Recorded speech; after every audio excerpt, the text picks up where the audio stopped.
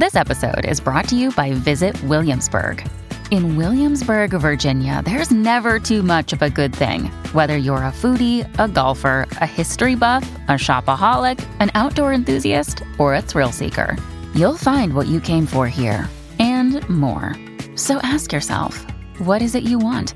Discover Williamsburg and plan your trip at visitwilliamsburg.com. Spinner.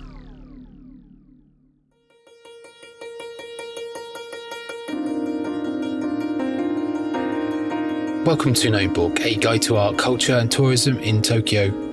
My name's Stuart Monroe, and around this time from Monday to Friday, I'll be bringing news and views from Japan. And as the prospect of travel draws ever closer, I'll also note changes in travel as and when they happen.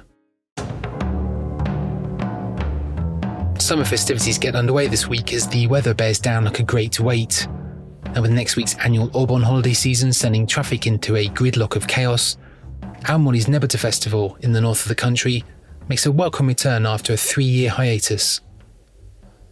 The parade of 17 large Nebata floats will pass through Aomori City from today the 2nd until this coming Sunday the 7th. Little is known as to the exact origins of Aomori Nebata, one of Japan's annual fire festivals. However, it does combine aspects of Tanabata, brought over from China during the early 700s, with the practice of escorting spirits through Aomori's Tsugaru area. Each Nebata float assembles a cast of characters borrowed from history, made from paper and lit from within. Faces also made to be eye-catching, melancholic and aggressive all at the same time. Percussionists play human-sized drums while Haneto dancers surround each float, their constant chant of rasse, rasse adding to the drama.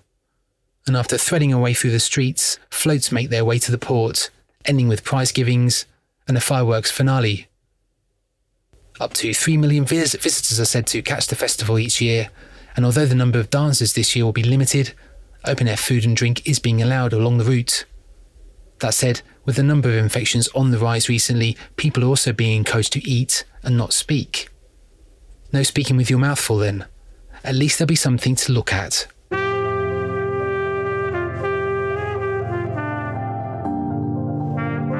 August the 6th this weekend also marks 77 years since the atom bomb was dropped on Hiroshima in 1945, with the second drop 3 days later on Nagasaki. With Japan surrendering a week later on August 15th, both events mark the beginning of the end of war in the Pacific. And as vivid as those 2 days are, a reminder amid more recent conflict further afield threatening to boil over, it's the preceding year that over time has been ushered into historical documents that are rarely reviewed or even discussed. One such record does exist though, and is now being screened again. Tokyo Saiban, or the International Military Tribunal for the Far East, was a 1983 documentary based on footage shot in 1946 by the US government for what is commonly referred to as the Tokyo Trials of the then military leadership. 500,000 feet of film footage was edited and produced over a period of 5 years by Masaki Kobayashi, a rebellious master filmmaker who spent much of his life speaking out against the war with films like The Thick-Walled Room, Kabeatsuki Heya from 1956, and the Human Condition series, Ningen no Joken from 1959 to 1961. Originally released in 1983, the film went beyond a mere record of the trial, and while comparing the history of Japanese militarism with the turbulent Cold War period at the time, the experience proved to be more eye-opening for the general public 38 years after the war ended. Now, almost 40 years later after its initial release, the film's being screened again once more at Eurospace in Shibuya, restored and remastered in 4K with the full cooperation of screenwriter Kiyoshi Ogasawara in 2019, as well as Shozo Sugiyama acting on behalf of the late director Kobayashi. Vivid imagery and realistic sound give renewed meaning to the words war and peace. And even though times have changed from the wartime Showa period, the Heisei period following the death of Emperor Hirohito in 1989, through to the current Reiwa period which began in 2019, it's hard to watch Tokyo Saiban without thinking of Ukraine, wondering what will become of Russia. That's all for now.